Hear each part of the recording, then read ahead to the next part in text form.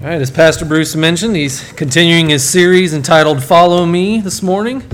And this message is entitled What We Often Forget in the Storms. Again, we'll be reading out of Matthew chapter 8, verses 23 through 27. Now, when he got into a boat, his disciples followed him. And suddenly a great tempest arose on the sea, so that the boat was covered with the waves. But he was asleep. Then his disciples came to him and awoke him, saying, "Lord, save us! We are perishing." But he said to them, "Why are you fearful, O you of little faith?" Then he arose and rebuked the winds and the sea, and there was a great calm.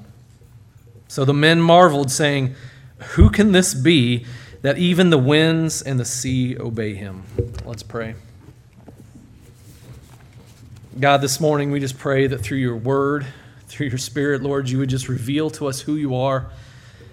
And God, that through your power, God, you can turn our fears into a stronger faith. In Christ's name, amen. Well, as we mentioned, we're continuing in this series through the book of Matthew, specifically chapters 8, 9, and 10.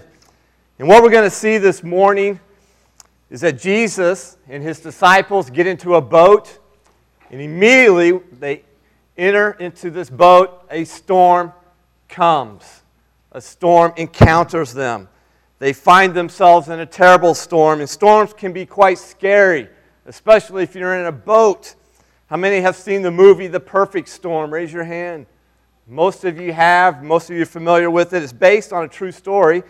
And in fact, on October 26, 1991, the Andrea Gail, a 72-foot fishing boat, was in the North Atlantic when a six-man crew had been fishing, and the ship was attempting to return to its port off the coast of Massachusetts, when a rare combination of weather systems kind of came together, if you will, in the North Atlantic to form what was later called the perfect storm. The result was an explosive storm with recorded winds in excess of 155 miles an hour and waves cresting at the height of a 10-story building. The Andrea Gail really never stood a chance against that monster storm. Perhaps you've been in a boat when a storm has come. How many have ever been on a boat in a lake in the middle of a storm suddenly come upon you? Anybody? All right, I have. Actually, my family and I, we were, a few years ago, we were on vacation down on Table Rock Lake, and we were in a boat probably about 10 miles out from from the dock or the marina where we had rented the boat, and it was a beautiful morning when we took off. I mean, not a cloud in the sky. It was drop-dead gorgeous weather, and we thought, oh man, we're fine, we're going to take off, because Table Rock Lake is a huge lake, and so we took off, and we were doing some boating. But by mid-afternoon, let me tell you, the storm clouds rolled in, and my wife starts to freak out. She's like, "Bruce, I think we ought to get back." I'm like, "Oh, we're fine. She says, "No, Bruce, I think we need to start heading back." And I'm just like, "Okay, whatever." We start heading back, and we did not start soon enough, because those storm clouds rolled in, and before you know it, it was windy, it was raining cats and dogs, and literally, all of a sudden, what was a lake of calm became a lake of whitewater caps that you could see. And I have to admit, as I'm behind the boat and there's this windshield, I'm kind of ducking behind because the rain is pelting me, and I look over and my wife and my boys are kind of hunkered down under the hull like this. And I'm like, maybe I ought to be a little fearful about now. And we are just trying to race back and get back as fast as we can to the marina. And it was kind of just this climactic, perfect storm event that we got caught up in. And it was scary a little bit. Tyler, do you remember that? Jack, you remember that? Yeah, the rain hurt. Yeah, it hurt. The perfect storm. Now, perhaps some of you are here this morning, right now, and you find yourself somewhat caught up in a perfect storm of sorts. Not so much a storm on a lake, but the perfect storm in life, just the storms of life. And here's what we often forget when we encounter these storms. Notice in your notes coming up on the screen. is that Jesus has authority over the storms in our lives. We've been looking at the authority of Jesus Christ for the last couple of weeks as we make our way through Matthew 8, 9, and 10. 2 weeks ago, we saw that Jesus has authority over disease when He healed a leper. And then He healed the servant of a centurion. And then the third healing miracle we saw is He actually heals Peter's mother-in-law. And what we learned is that there's no sickness, there's no disease, there's no type of suffering that has more power than Jesus. He has authority over it all. He has the power to overcome all our sickness and suffering because, as we learned in that lesson, He paid the price to overcome all our sin with His death on the cross. Last Sunday, we then learned that Jesus has authority to demand our full devotion to Him and His mission when two people want to follow Jesus, but they want to do so on their own terms. And so Jesus comes to these two disciples, actually they came to Him, and He challenges them, hey, count the cost of what it takes to follow me. And we learn from the hasty scholar that following Jesus demands a willingness to forsake earthly securities in order to follow Jesus with kingdom loyalty. The second man, we learn from him, this reluctant follower, that following Jesus then demands a willingness to realign our earthly priorities in order to follow Jesus with a kingdom urgency. This morning, what we're going to see as Matthew begins to as he continues to shape his theme of what he wants us to see in his book, is we're going to see another aspect of Jesus' kingdom authority. And that is, He has authority over storms. You could say it this way: He has authority over nature, over disasters and natural events. And so, like the disciples who got into the boat, this is something we often forget in the midst of the storms of life. And yet Jesus wants us to know. He wants us to remember. He wants us to realize that He has authority to rule over the storms of life. In other words, Jesus wants us to say with faith what is written in Psalm chapter 89, verses 8 and 9, where the psalmist writes, "Who is like you, Lord God Almighty? You, Lord, are mighty, and your faithfulness surrounds you. You rule over the surging sea. When its waves mount up, you still them." Jesus wants us to know, even from our own personal experience with the Lord, what it says in Psalm 107. Then they cried out to the Lord in their trouble, and He brought them out of their distress. He stilled the storm to a whisper. The waves of the sea were hushed. But learning these truths about Jesus often means getting into a boat with Jesus, just as the disciples did.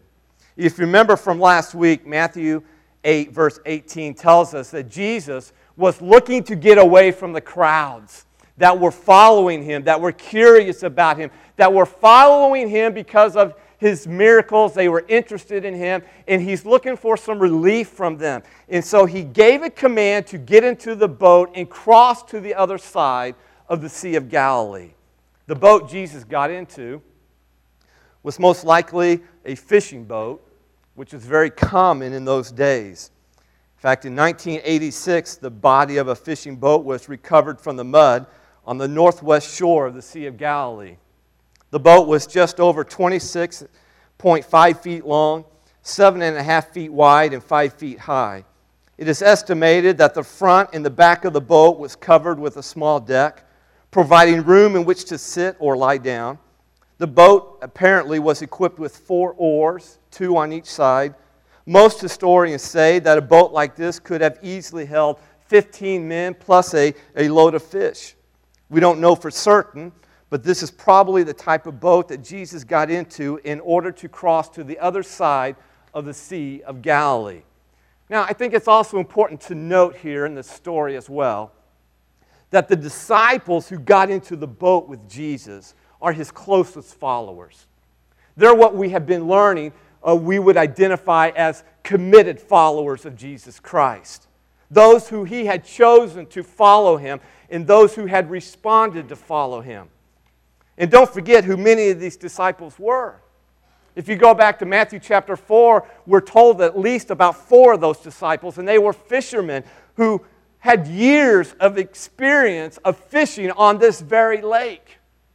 Guys like Peter and Andrew, James and John, who in Matthew 4, they left their very fishing boats that had been on this lake. They left those boats in order to follow Jesus, and now they find themselves once again in a fishing boat, perhaps like what they themselves left on the same lake in which they had fished for so many years. These disciples have now witnessed the power of Jesus over disease. But still, they did not grasp His authority and His power over all things. And so what they are about to witness now will make them kind of stand back and just marvel at Jesus in a fresh new way as they cross the Sea of Galilee.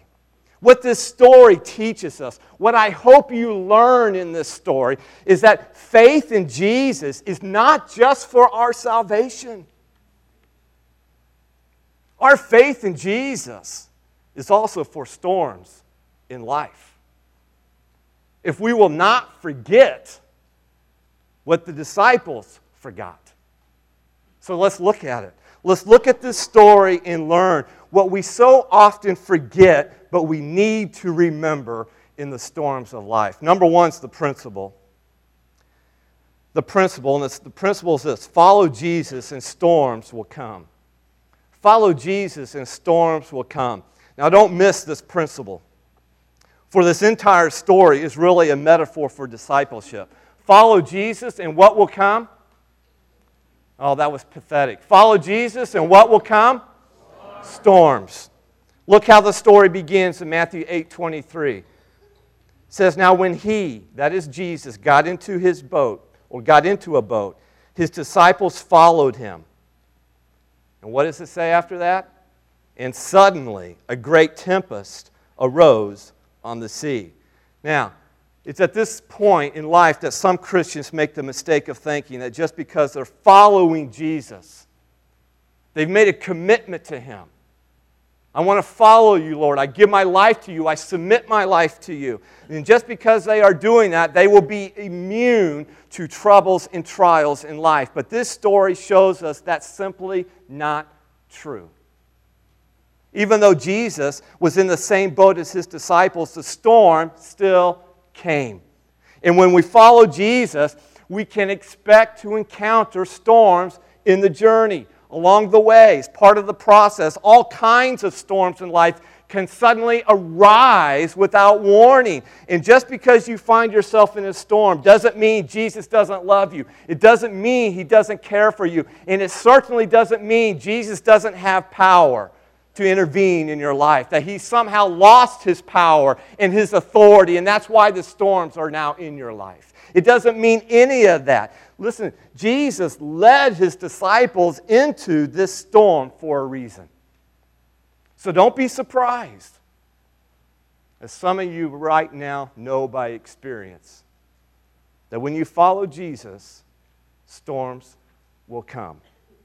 The Sea of Galilee is actually a beautiful saltwater, or I should say freshwater lake. I've never been there. I've never seen it. It's on my bucket list to do one day. I would love to go and take a tour of Israel and actually see the Sea of Galilee, even the Dead Sea. But they say that this lake is about 14 miles long, 8 miles wide. In fact, the lake is small enough that you may wonder how it could actually generate waves large enough to sink a boat, when much larger lakes can't. For example, do you realize Lake Erie is more than 50 times larger than the Sea of Galilee, and its waves only crest 5 or 6 feet at most? But sudden storms with violent waves were not uncommon given the location of the Sea of Galilee. The Sea of Galilee is almost 700 feet below sea level, and is surrounded by hills and mountains which can kind of act like a giant funnel. And so when cool air rushes down from Mount Hermon, which is 9,200 feet above sea level, and it hits the warm air of the lake, the results are devastating. The violent wind can easily whip the sea into a major storm, and any boat that is caught in it is suddenly in danger. In March of 1992, there was a great storm that hit this very sea, the Sea of Galilee, that produced waves upwards of 10 feet. Maybe this storm in Matthew 8 was somewhat like that storm. In the evening, Jesus and his disciples embarked what should have been just a 2-hour journey across the Sea of Galilee from one side to the other when Matthew describes it as a great storm. He uses the word, the great tempest suddenly arose on the sea. And this word, in some of your translations, it may say storm or tempest. And the Greek word that's used there is used for describing a seismic activity, such as an earthquake. So this was a fierce, earth-shaking, that created the kind of towering swells and huge waves that just engulfed boats like this. Waves that Mark chapter 4 in verse 37 notes were literally, it says, beating or crashing into the boat with all its fury so that the boat was now already filling with seawater. Actually, it's not seawater because it's fresh water. In other words, the idea here that we need to capture in our minds is that this is no ordinary storm that Jesus and his disciples are facing. This was, in a sense, all hell breaking loose on the Sea of Galilee, and these seasoned fishermen started to panic. In fact, the disciples are panicking for two obvious reasons. Notice this in your notes here, because their boat was sinking and then Jesus was sleeping. Mark tells us that the boat was already filling with water, so it was in real danger of sinking, and the disciples thought, we're going to die. Our lives are in jeopardy here. But as unnerving as the storm was on the outside of the boat, something even more troubling was occurring inside the boat. Jesus was sleeping. In fact, we're told in the parallel story in Mark chapter 4, verse 38, it says that Jesus was actually asleep on a pillow, a cushion. And I read that, my first question, how many of your first question is the same? How is that possible? How in the world could Jesus be asleep in the middle of a storm like this on a tossing boat that's to and fro on the Sea of Galilee? Sometimes my dog wakes me up in the middle of the night. No sounds, just her brain waves uttering. I need to go out. Somehow just wakes me up. Actually, she wakes my wife up as I can sleep through anything. But the disciples couldn't sleep. They're in full panic mode as they scream, Lord, save us. We are perishing. So how could Jesus possibly sleep through such a storm? Well, Jesus fell asleep in the boat and stayed asleep in the storm for the simple reason he was tired and he was exhausted. After a full day of teaching and healing people, he needed sleep just like any human does. But there's another reason, I believe, that's going on here in Christ's life of why he's able to sleep in the midst of a storm. Jesus trusted his Father enough to protect his life and his mission even while he slept. And so he had no worries to keep him up all night. He went to sleep, listen to me, with great peace and with great confidence in his heavenly Father. There's something to be learned from that. So what should we learn from this? Because I find it interesting. I don't think it's by accident. I don't think it's by coincidence that Matthew's revealing this to us. I think it's interesting that here in the middle of the storm, Jesus is sleeping while his very trusted disciples are what? They're panicking. And yet, this is so very instructive. I think one can learn that sometimes the best thing we can do in the midst of a storm is to simply walk into our rooms, lie down on our beds, and go to sleep with supreme confidence in our Heavenly Father. As Frederick Bruner writes in his book, at times, sleep with confidence pleases Jesus more than prayer with fear. And so while Jesus was sleeping, the disciples were freaking out, to be quite honest with you. They're freaking out and they're panicking. So what's the first thing we do when we're freaking out into the storms of life? Well, if you're anything like me, when you're caught up in the storm of life, we do what these disciples did. We begin to question God's love for us, His concern for us, His care for us. We think God doesn't care what we're going through. In fact, we think, God, you're just sleeping right through it. You don't even know what's going on in my life. And then we begin to say the same thing these disciples said in Mark chapter 4, verse 38. Teacher, do you not care that we are perishing? How often do we say the same thing? It's easy to say that, isn't it? It's human nature to say that. But in their fear, at least these disciples ran to the right person. When they woke Jesus up and they cried, Lord, save us. We are perishing. In this short outburst, the disciples sound both hopeful and yet fearful. They call Jesus Lord. They acknowledge Him in that regard and plead with Him to save them from the storm. So they seem to believe that Jesus can deliver them, and yet at the same time they are panic-stricken. Why? Because the physical storm outside the disciples' boat is matched by the spiritual storm inside the disciples' hearts.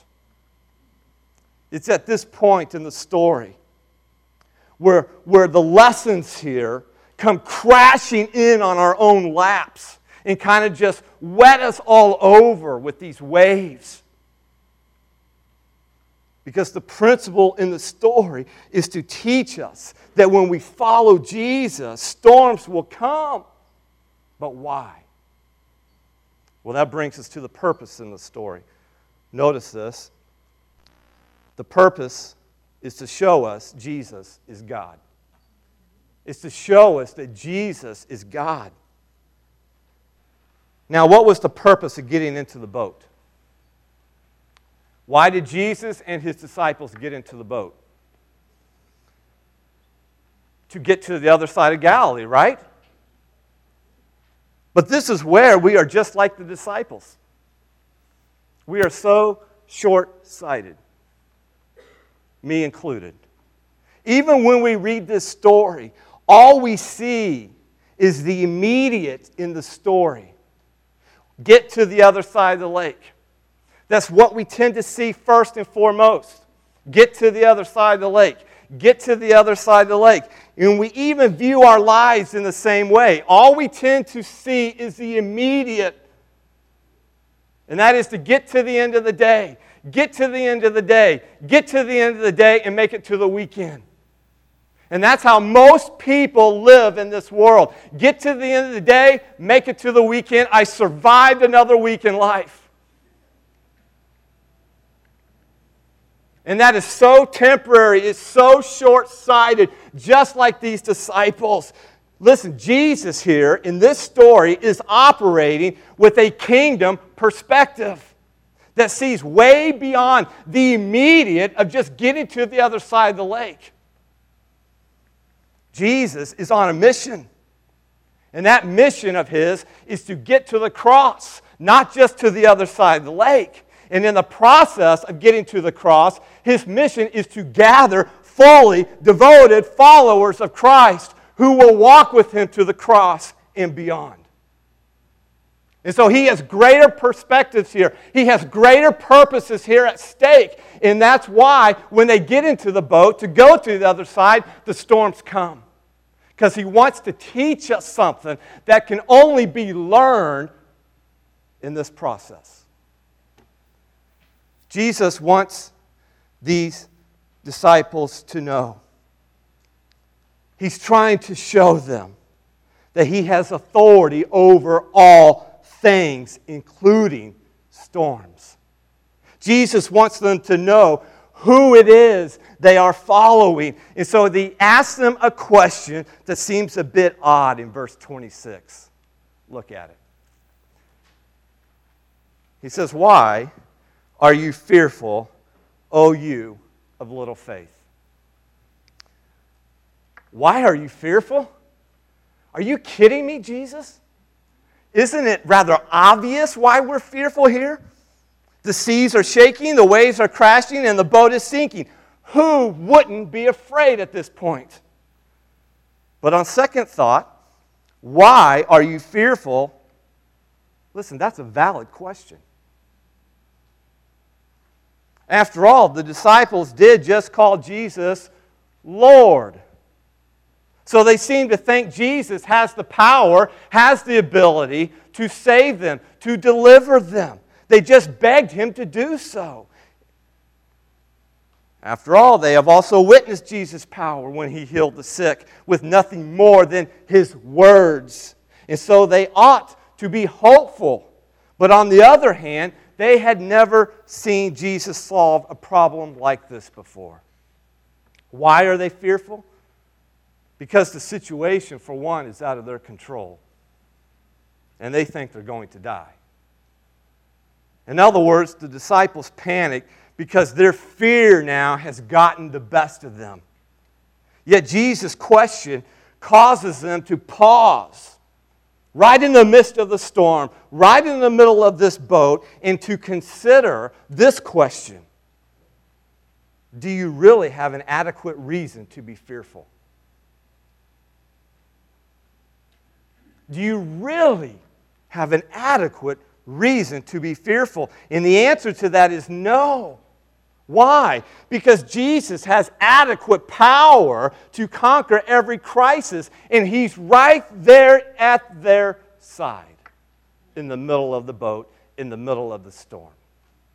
So this question that He poses to the disciples, which He now poses to us in our storms, why are you fearful? It kind of connects the dots for them, and hopefully it's connecting the dots for us here this morning. Because why, with the Creator of the winds and the sea in the boat, are you fearful? Well, Jesus gives us the answer when He tells them, "O you of little faith." That little phrase there describes these disciples perfectly, as it so often describes me perfectly. Perhaps it describes you perfectly as well. Because if they had strong faith, there would be no panic. And if they had no faith, they would not cry, "Lord, save us." And so Jesus chides them. You could even say He rebukes them, not for their fear so much, but for their excessive fear that is now triumphing over their little faith, which is now leading to their panic. So what do we learn from this question? What should we take away from this question to His disciples? Well, we learn, notice this in your notes, that fear that triumphs over faith often creates panic. But faith that triumphs over fear creates calm even in the midst of the storms. Now, please understand me here. Not all fear is bad. And not all fear is directly opposed to faith. There can actually be God-centered faith in the midst of fear. So faith is not the denial of the storms in your life. Just as faith is not the denial of the actual storm in the middle of the Sea of Galilee.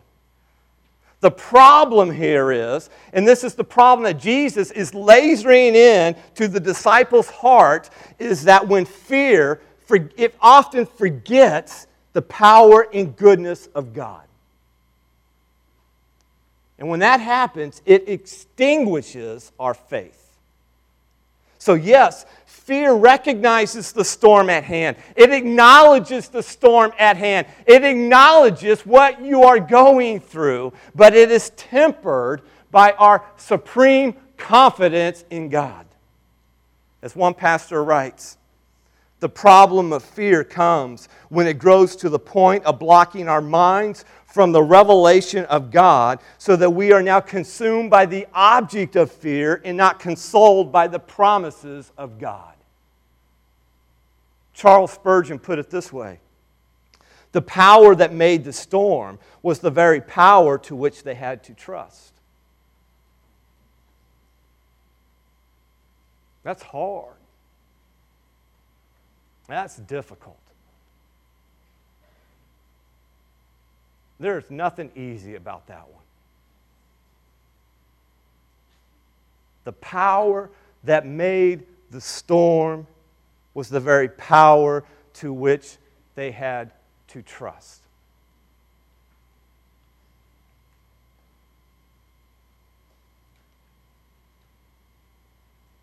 In other words, if we really trust God, then faith counters and calms our fears in the midst of the storms. So in that moment when fear seeks to grip us and when anxiety wants to rule the day in your life, here's what replaces fear with calm. Remember that Jesus is God, and He alone has authority to rule over the storms in your life. This is what Matthew has been trying to show us all the way from the beginning.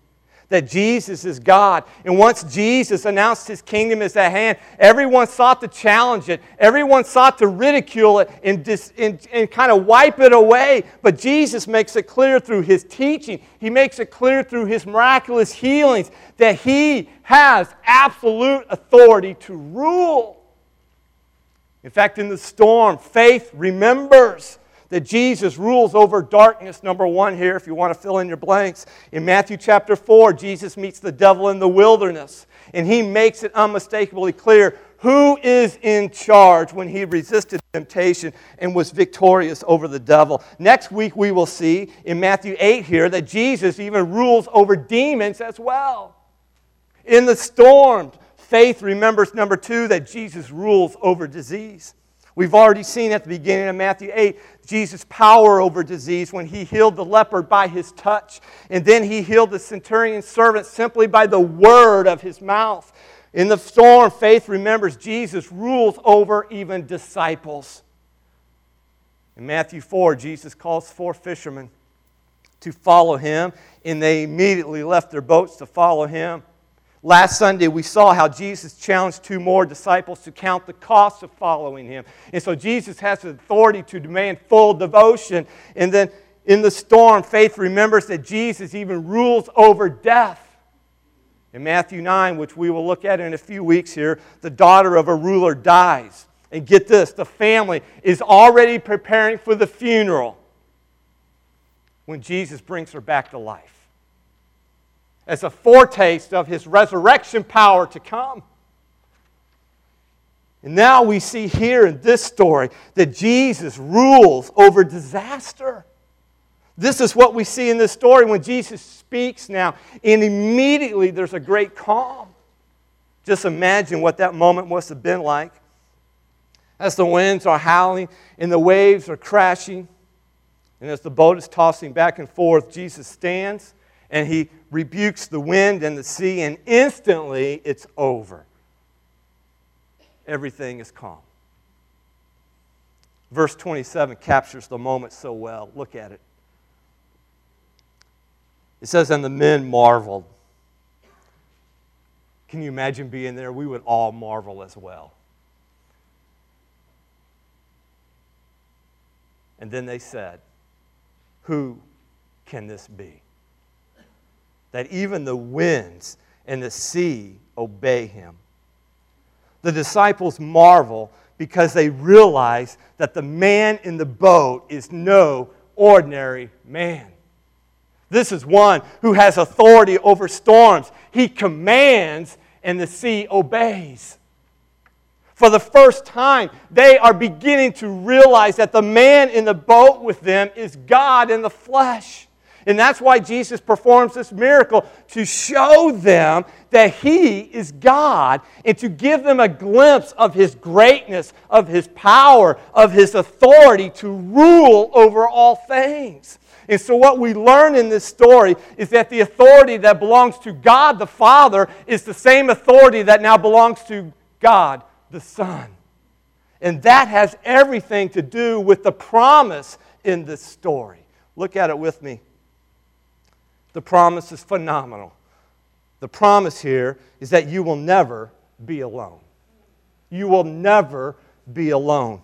God Himself, in the person of Jesus Christ, will be with you every step of the way in the middle of the storm. Is that not the promise Jesus makes to us?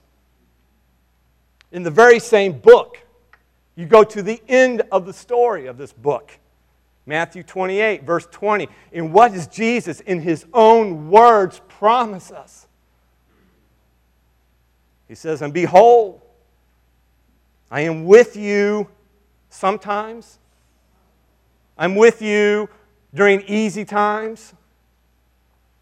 No, He says, "I am with you always to the end of the age." Is this not the same promise that God also makes to us?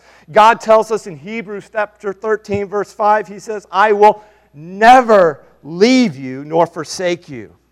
So we may boldly say, "The Lord is my helper, I will not fear."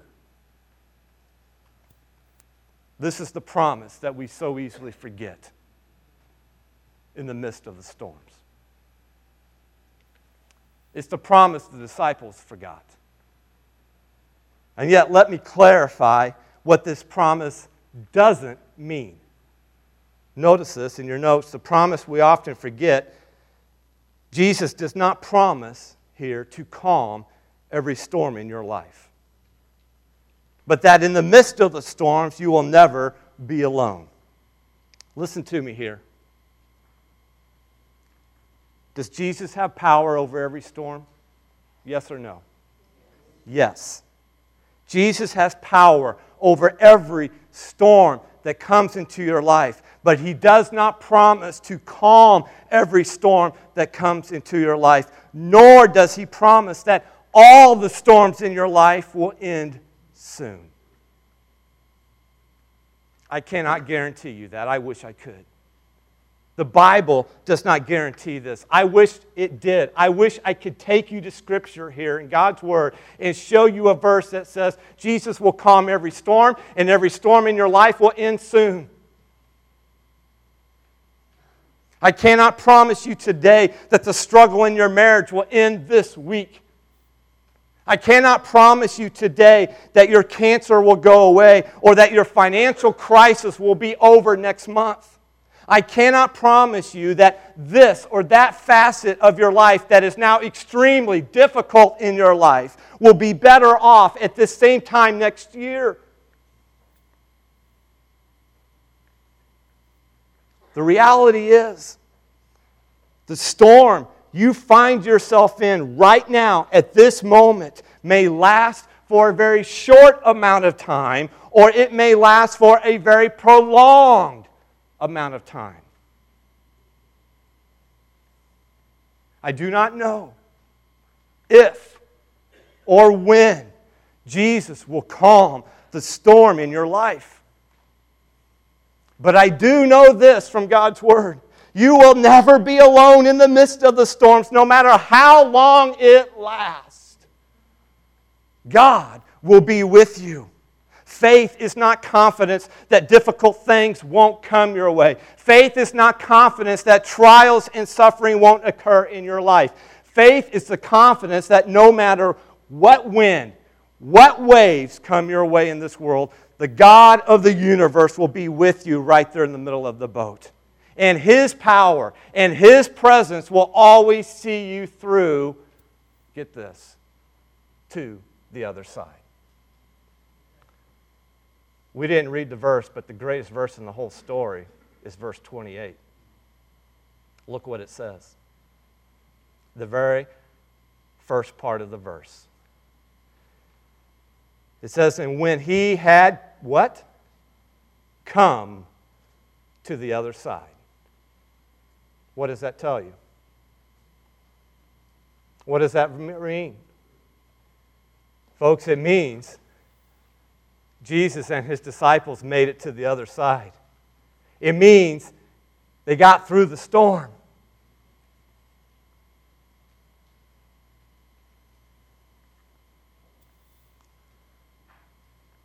Listen to me.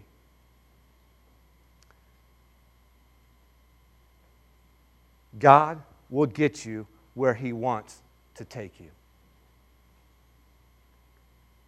if you will submit your life to him. God will get you where he's wanting to take you. But oftentimes, how he takes us there involves what? Storms. And we don't know how long they will last. We don't know when they will end. But in the end, God will get you to the other side. That other side may be on this side of eternity, or that other side may be on that side of eternity. In the end, God will get you where he wants to take you in your journey with him. Woo! Right? You are not alone. And ultimately, you are safe in the presence of the one who has ultimate authority over all storms. And so let's take this God-focused story here and apply it to our storm-filled lives with a very simple question. What do you fear right now? Right now, what do you fear?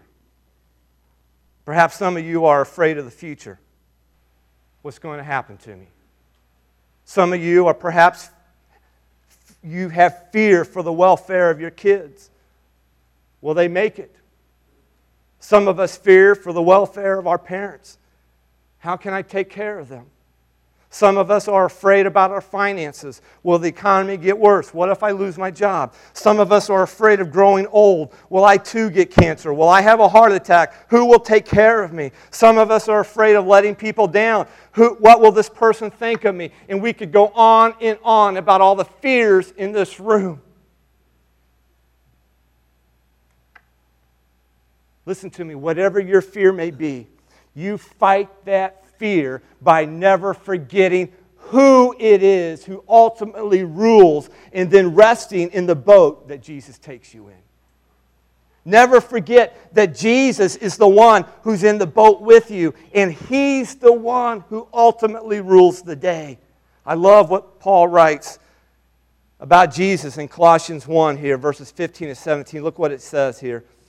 It says, the Son, that is Jesus, is the image of the invisible God, the firstborn over all creation.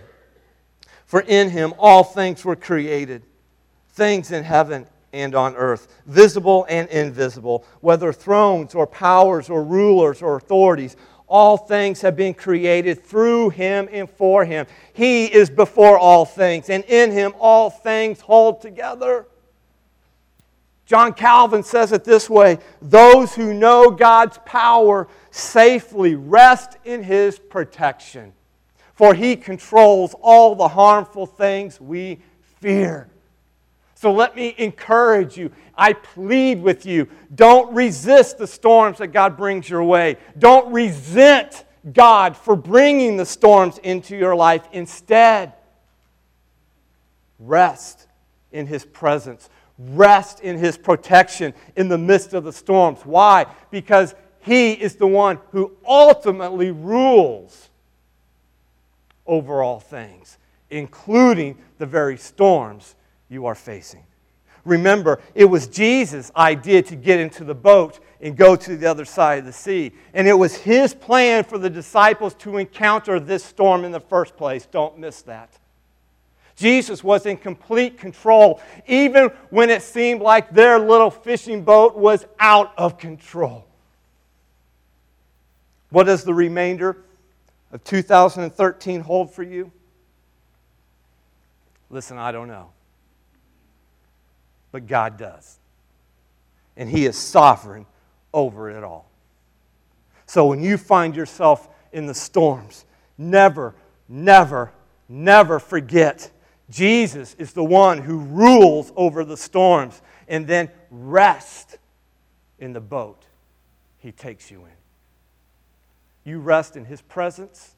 You rest in His power. You rest in His protection. And finally, you rest in His promise that you will never be alone. With your heads bowed. And as we come to our response time,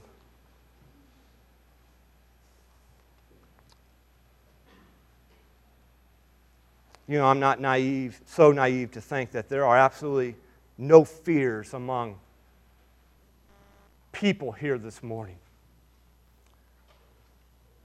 We have brought a lot of fears, real, tangible fears, into this worship service with us. And faith is not the denial of those things that are causing you fear.